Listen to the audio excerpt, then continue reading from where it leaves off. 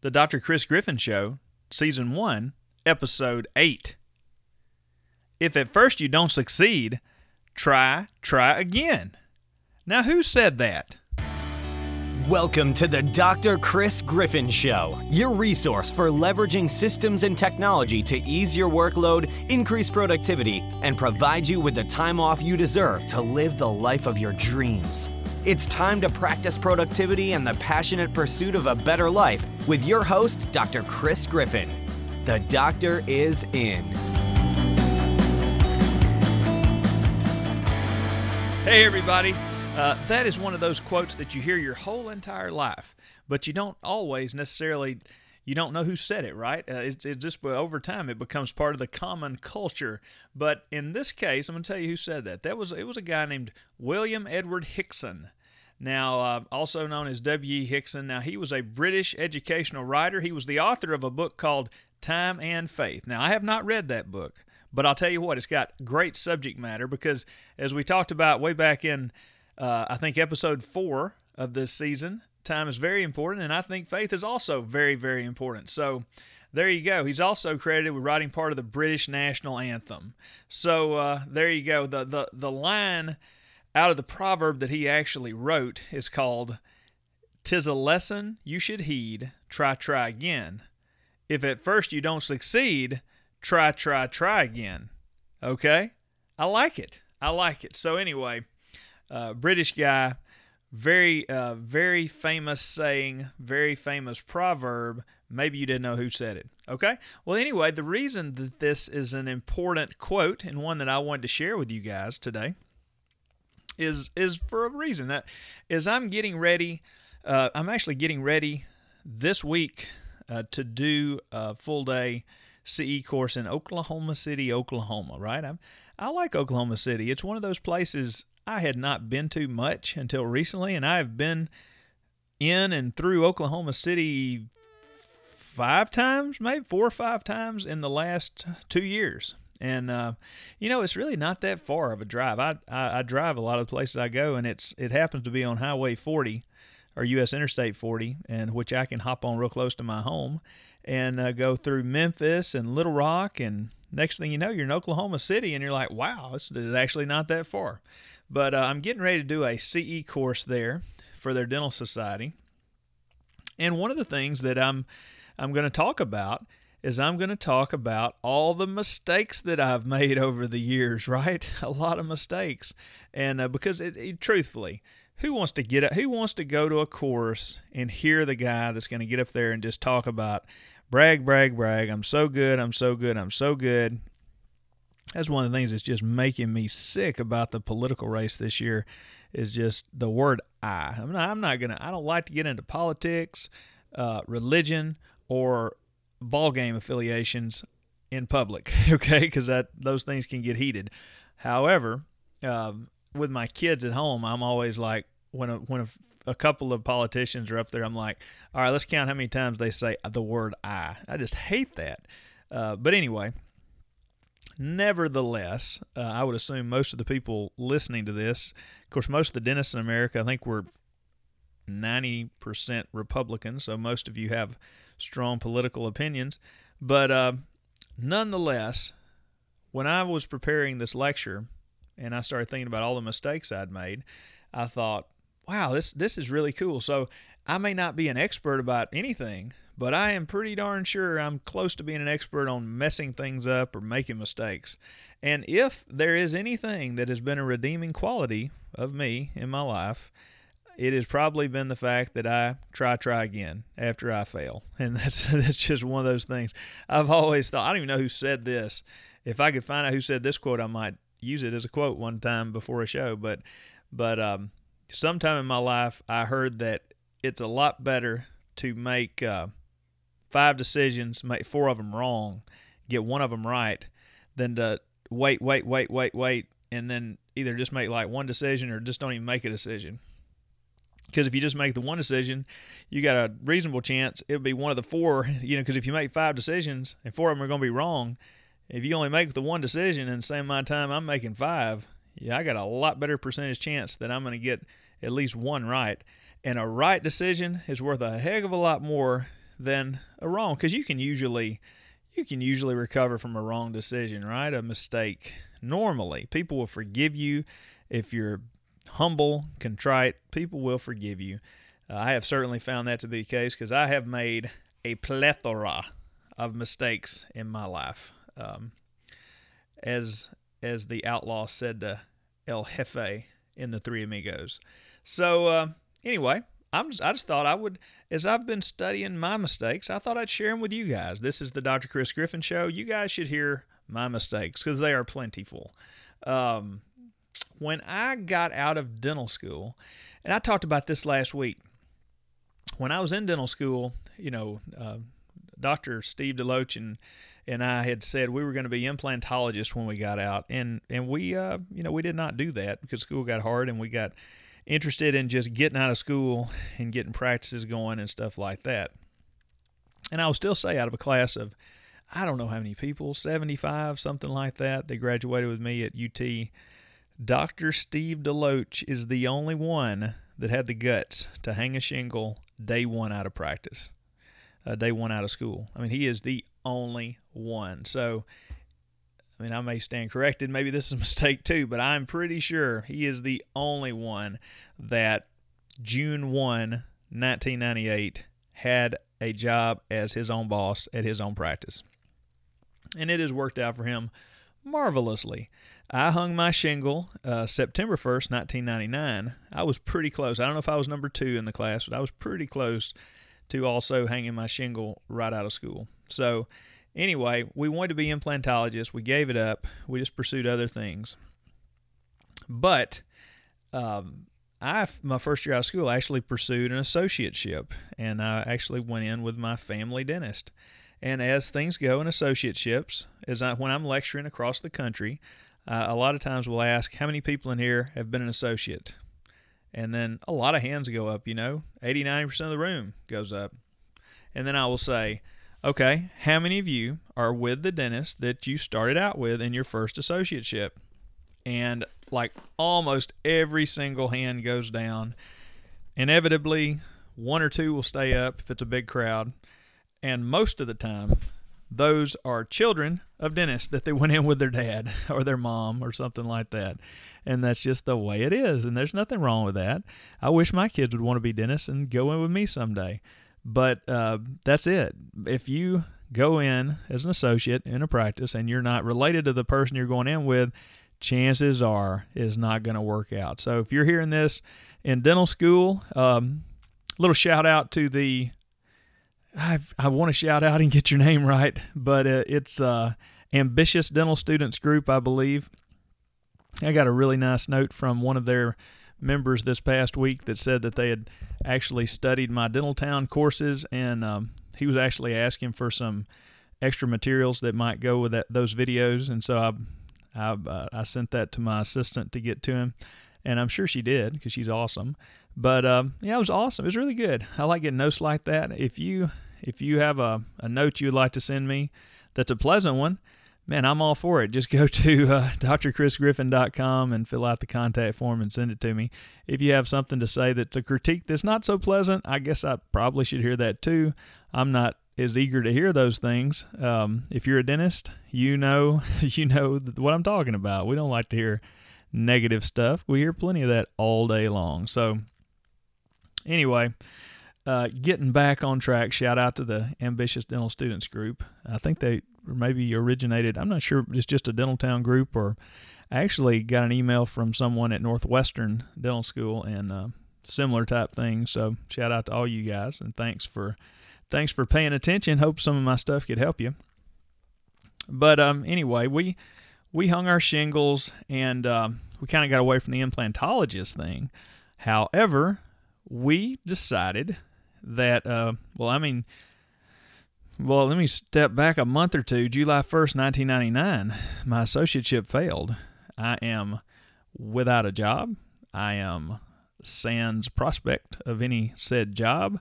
I have a little bit of school debt. I'm not going to say a ton. It's like $60,000 worth of school debt. But, hey, that's debt, 1999.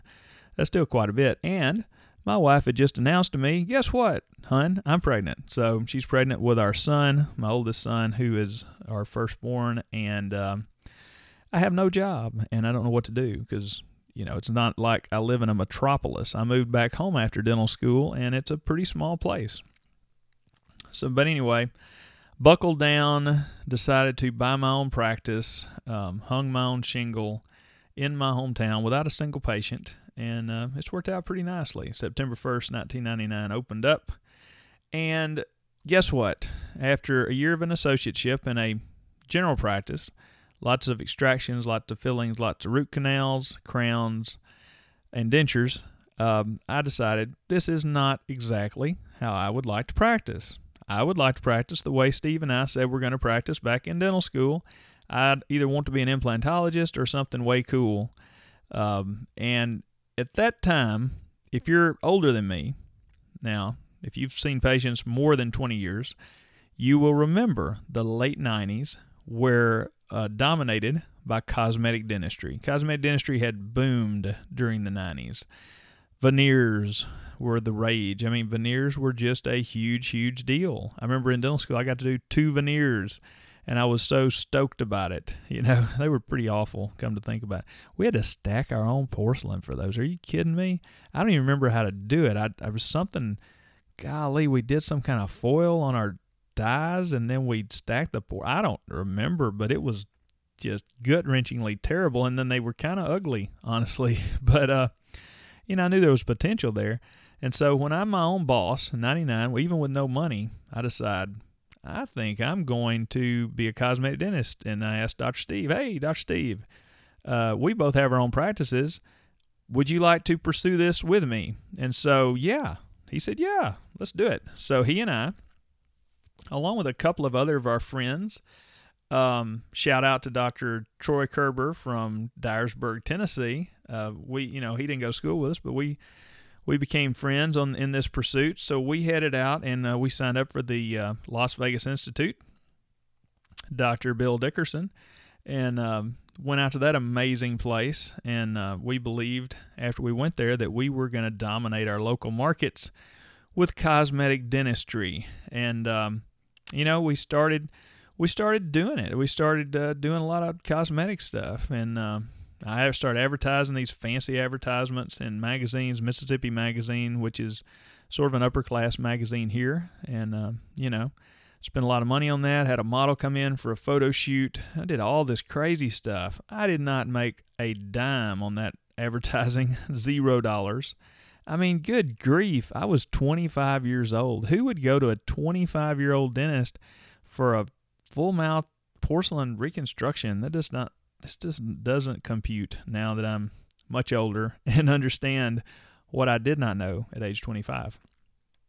So, going along with that train of thinking, started to have some occlusal problems and, certainly not blaming any one school of thought, but I thought, well, maybe I'm not smart enough to grasp this occlusion, so let's go somewhere else. And so Dr. Steve and I went down to Tampa, Florida, to the Dawson Institute. Pete Dawson, who is an amazing human, great teacher. Learned stuff there that I still use today, actually. And, but that was a pretty big investment of time. The Las Vegas Institute was, the intro course, I think, 2 weeks, spaced out by about a month, carried your own patient, did some veneers on them. Funny story about that. The person I did the veneers on was my hygienist, who's still with me today. She's been with me since 1999. And, she's got a lot of capital built up because she made that trip. She was my hygienist. I just hired her, and she agreed to go out there and get veneers done, which, that's a big leap right there. So no matter how much she ticks me off to this day, I'll always remember she did that for me. So, I'm joking. Listen, if you have a dental practice and you have a hygienist, you know that I'm just kind of joking. Sometimes they'll really make you a little bit anxious, but overall, their value far outweighs their aggravation. But it's just funny to talk about. But so we go out there to the Las Vegas Institute, and she's my patient. she was hard to get numb. I mean, it looked like number 8 and 9. This is before, by the way, this is the days before Septicane, and cannot keep her numb, because I'm doing like, I don't know, 10 veneers across the upper front, and we're trying to follow these LVI guidelines, and it's different than the way that I've prepped before. It's just different, and I was 25 years old. My prepping was not the best, so I'm kind of slow at it, and she kept waking up, and at the end of the day, I mean, she was in pain, and, it just took forever, and so anyway, we finally get her temporized. She's somewhat happy about things. But, that's a lot to do. I mean, it's a lot of preps, and we went out to dinner that night, and she was still kind of numb but in pain, and, we still laugh a little bit because we went out to this jousting tournament thing at the Excalibur Casino out there, because the course is in Las Vegas, and they serve you like a chicken with a knife, and that's all you get, and, it was kind of funny, although a little bit painful to watch her try to eat that chicken with a knife, and that's it. Anyway, when we go back later on to seat the case, my chairside assistant was my assistant, and she's my patient, and we're getting ready to seat this thing, and it's hard to seat a 10-unit case, right? It's kind of difficult, and we're getting everything ready. I'm ready to glue them on, and I've got my loops on. My eyes are focused on the teeth, and I'm gluing them on and trying to get every margin perfect, and there's a little bit of a delay, but I don't think much about it, and when we're done, my assistant tells my hygienist, hey, the reason there was a delay is I dropped 2 of your veneers in the garbage can and had to dig them out. So that's the craziest thing ever. But they made amends about it. They joked about it later. But anyway, I thought that was funny. I was glad it was an employee of mine and not a patient, an actual patient I'd brought from Mississippi to the course. But anyway, that's kind of the story of LVI. So we go down to Dawson, and we're trying to learn better occlusion, and we did learn a lot about occlusion while we're down there. To this day, though, we went to a lot of institutes. We went to the American Academy of Cosmetic Dentistry meeting in Boston. We actually made an effort to try to hear every single accredited member of the Academy speak that we could at that. And we actually had designs on becoming accredited ourselves in the AACD. But as time went on, it doesn't matter how good of a cosmetic dentist you are. If you do not live in a part of the country that's conducive to having multiple cases like that, it's tough to make a living. So that was a huge mistake for me to spend, I don't know, 40 or 50 grand my first year in practice on those institutes. Although it really improved my skill level, it probably improved my case presentation skills and my case acceptance percentage. It still was 50 grand, and I didn't do 50 grand worth of those kind of cases. I just didn't do it. I ended up having to do cases like that, and having to do discounts, and just to keep my practice up, had to do a lot of discounting to do that. And it just became painfully obvious. I am in a blue collar town. There was a guy here across the road. If you ever see a photo of my office, you will see a McDonald's in the background, okay? Now, the owner of that McDonald's, great guy, whose son is actually a dentist in Waco, Texas, good guy. And I always asked him, I said, McDonald's, you guys are crowded 24/7.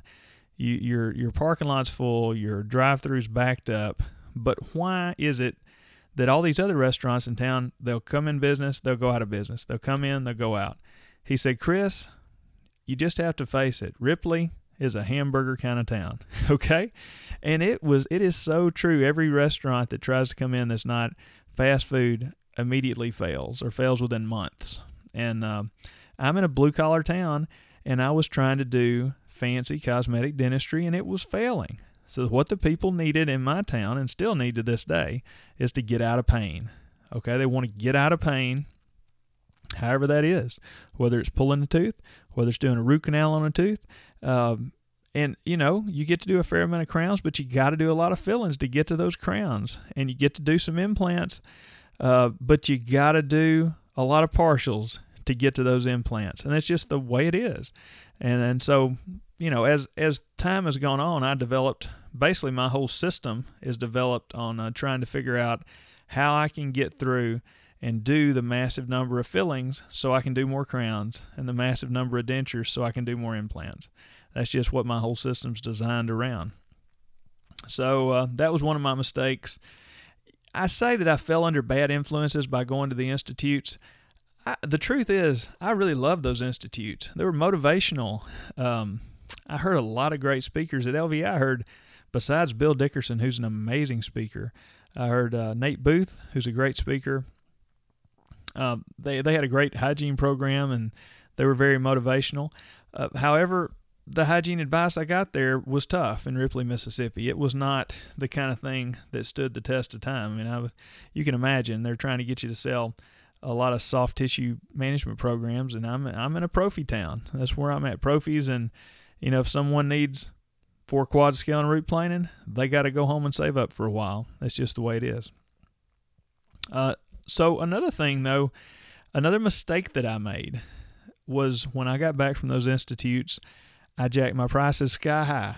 I got them as high as you could get them reasonably in Ripley, Mississippi, to the point that my crown fee in 2000 was higher than it is today. Now let that sink in. 16 years later, my crown fees were higher in 2000 than they are today. You better believe my crowns are better today than they were in 2000. But I believed that you had to have the highest prices in town, and that would trickle down and cause people to think you were the best dentist. And the only way I was going to get those cosmetic cases I wanted was if people believed I was the best dentist. Okay, so that was a mistake. It really hurt my practice. At times, you could almost say it caused me to go under. Really, Ripley's not an expensive place to live, so I probably wasn't going to ever go broke or bankrupt or anything like that. But boy, did I waste a lot of years of potential. And I mean, the late 90s, early 2000s were booming if I had had enough sense to know what I was searching for. And I just didn't. I was searching for the wrong stuff.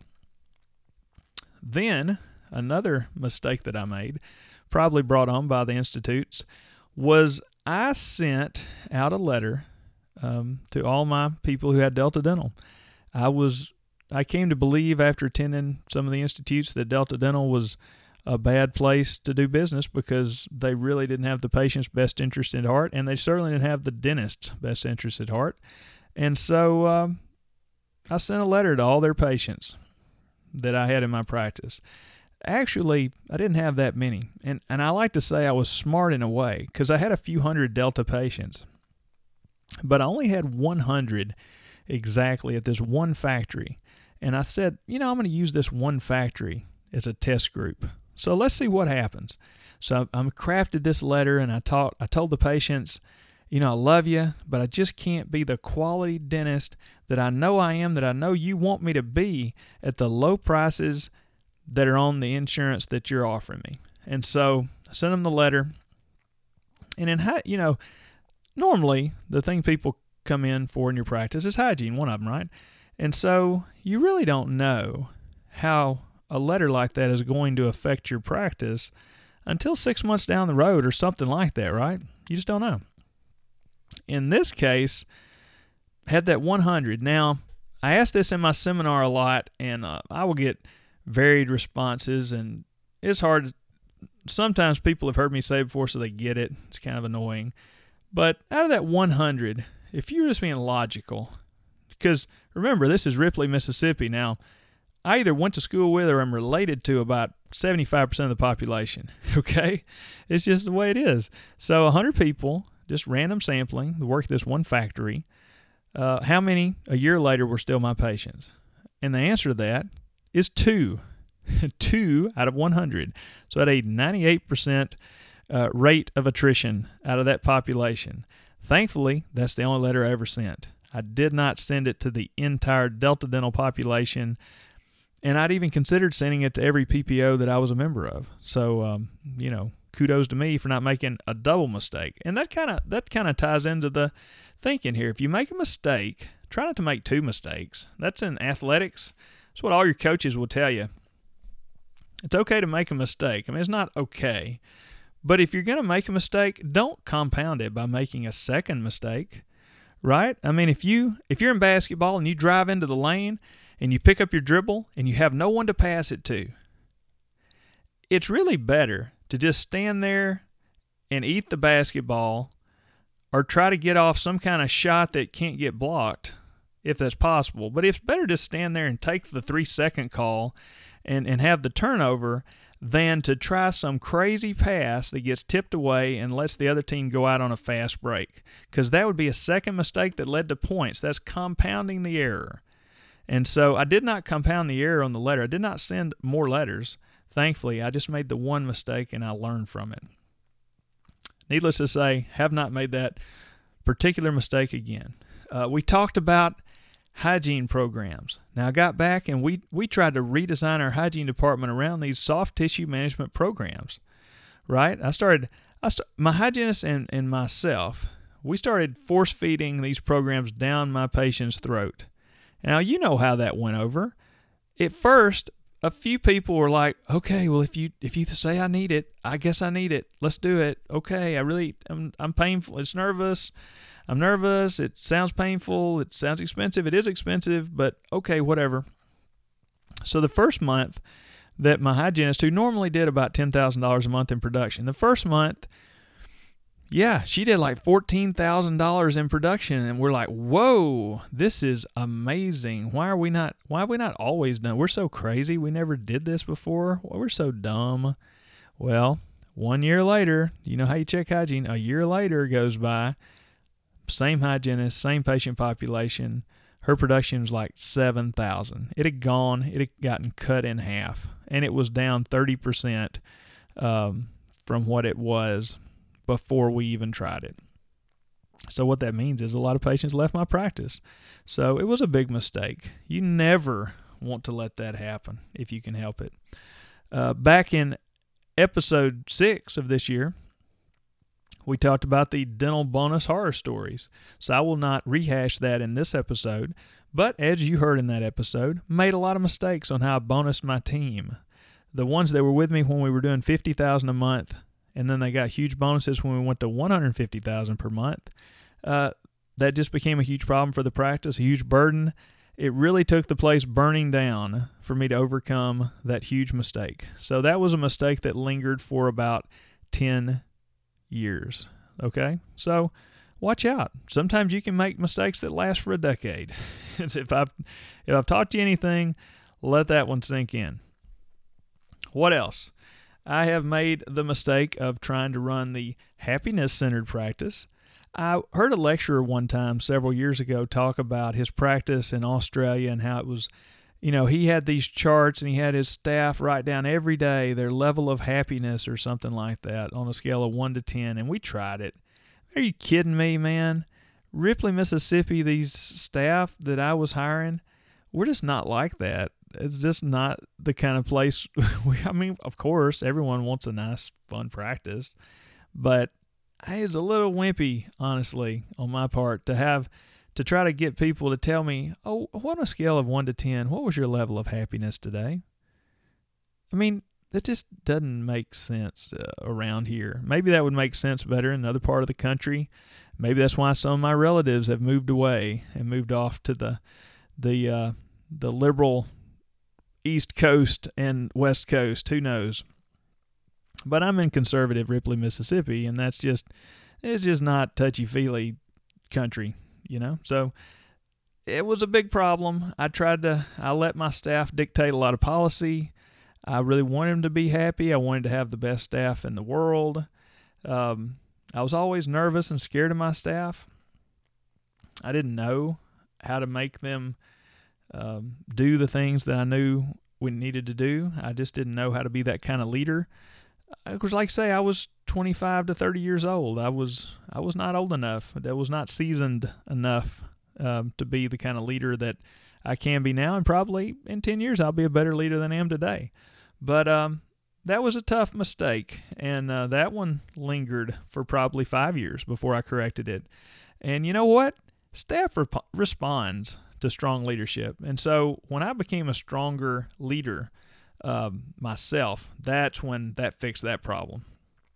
So if I've got any advice for you there, don't try to run a happy staff-centered practice. It's impossible. You're chasing an impossible goal. You get 10 people together, there's no way all 10 are going to be happy. It's just not going to happen. So don't chase it. You set guidelines, follow them, and be a strong leader yourself. And you know what? They will follow a strong leader. You have a better chance of having 10 happy staff people when you're a strong leader that does what's right than when you go around and try to make all 10 happy, because that ain't happening. Let me just tell you. And I guess one of the, here's another mistake. When I was turning the corner in 2005 and I realized that the cosmetic thing just wasn't going to happen, I knew that we would have a huge increase in our number of procedures completed if we could just do them right then that day. Because a lot of people would leave the practice, they'd think about it, they'd never come back. There's something we've talked about a lot called the butterfly effect. It's about all the bad things that can happen to a person and the treatment you're wanting to do if they leave your practice and don't do it today. But my staff was telling me, we can't do it. And back then, I had not yet devised a system to make their lives easy enough where I knew they could do it. And so I believed them. And, that was a mistake. So I let them tell me it couldn't be done instead of me actually devising a system, which we finally did, by the way.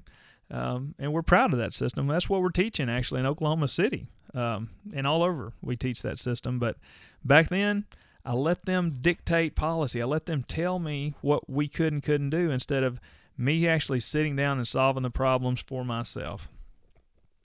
What else have I done? There's so many mistakes. Oklahoma City, if you guys listen to this, you're going to get a lot of mistakes. I've made a lot. Gosh, I'm going through this lecture looking. I've just made a ton of mistakes. But the final mistake that I will talk about is that I actually hired someone who I felt was going to be a superstar, quote-unquote superstar employee. I was really impressed by her. I thought she had a work history of being very impressive in business. She had been part of a large factory organization in town, and I was really impressed, and she was well-spoken, and everything about her was good. And so I pretty much, without doing a lot of research or even a lot of hard thinking about it, I turned the keys to the practice over to her and made her the office manager. And that was maybe the biggest mistake I made of my whole career, because, I didn't think about how that she might mesh with the other personalities in the practice, and boy, was there friction. And, I liked some of the things she was doing, but I didn't love everything she was doing. And, it was a problem because she was strong-willed too, like me, and a lot of things that she would do were kind of counter to the things I was trying to get done, and there were things that were behind my back, and it was just a crazy, crazy situation. As time went on, it became obvious to me I'd made a huge mistake, but I was a wimp. I was a big wimp. I was scared to death. I thought, whoa, I could never fire this person because, oh my God, it would, they'll probably sue me, and gosh, their family's well connected and all this, and who knows what'll happen. The practice will go down because everyone loves this person, they love her, and the practice will go to nothing. And of course, she would always tell me, well, if I ever left, I'm afraid the practice, a lot of patients would follow me wherever that I went. And so, man, I was such a wimp, and I was scared, and it was so bad. One of the darkest days of my practice life was the day I actually got up the guts to let her go. And when I did, man, it was awful. It was like, kicking and screaming time. I mean, it was so bad. I'm not even going to get into the details, but it was awful. And I felt terrible. I felt like I'd kind of let her down. I felt like I let the practice down. I felt like I let my other team down. I felt like I let myself down. It was bad. But it's after I got over the initial shock and about a week went by, staff person after staff person kept coming to me, and they would say, oh, we're so glad that you finally had the guts to get rid of that person because they were making our lives miserable. And, of course, I would always say, well, why didn't you come tell me that before now? I had no idea. And they said, well, we didn't know. We thought you loved her so much that if we said anything, you get mad at us. So, there you go. I was a terrible leader in that situation. Didn't have my pulse on the practice.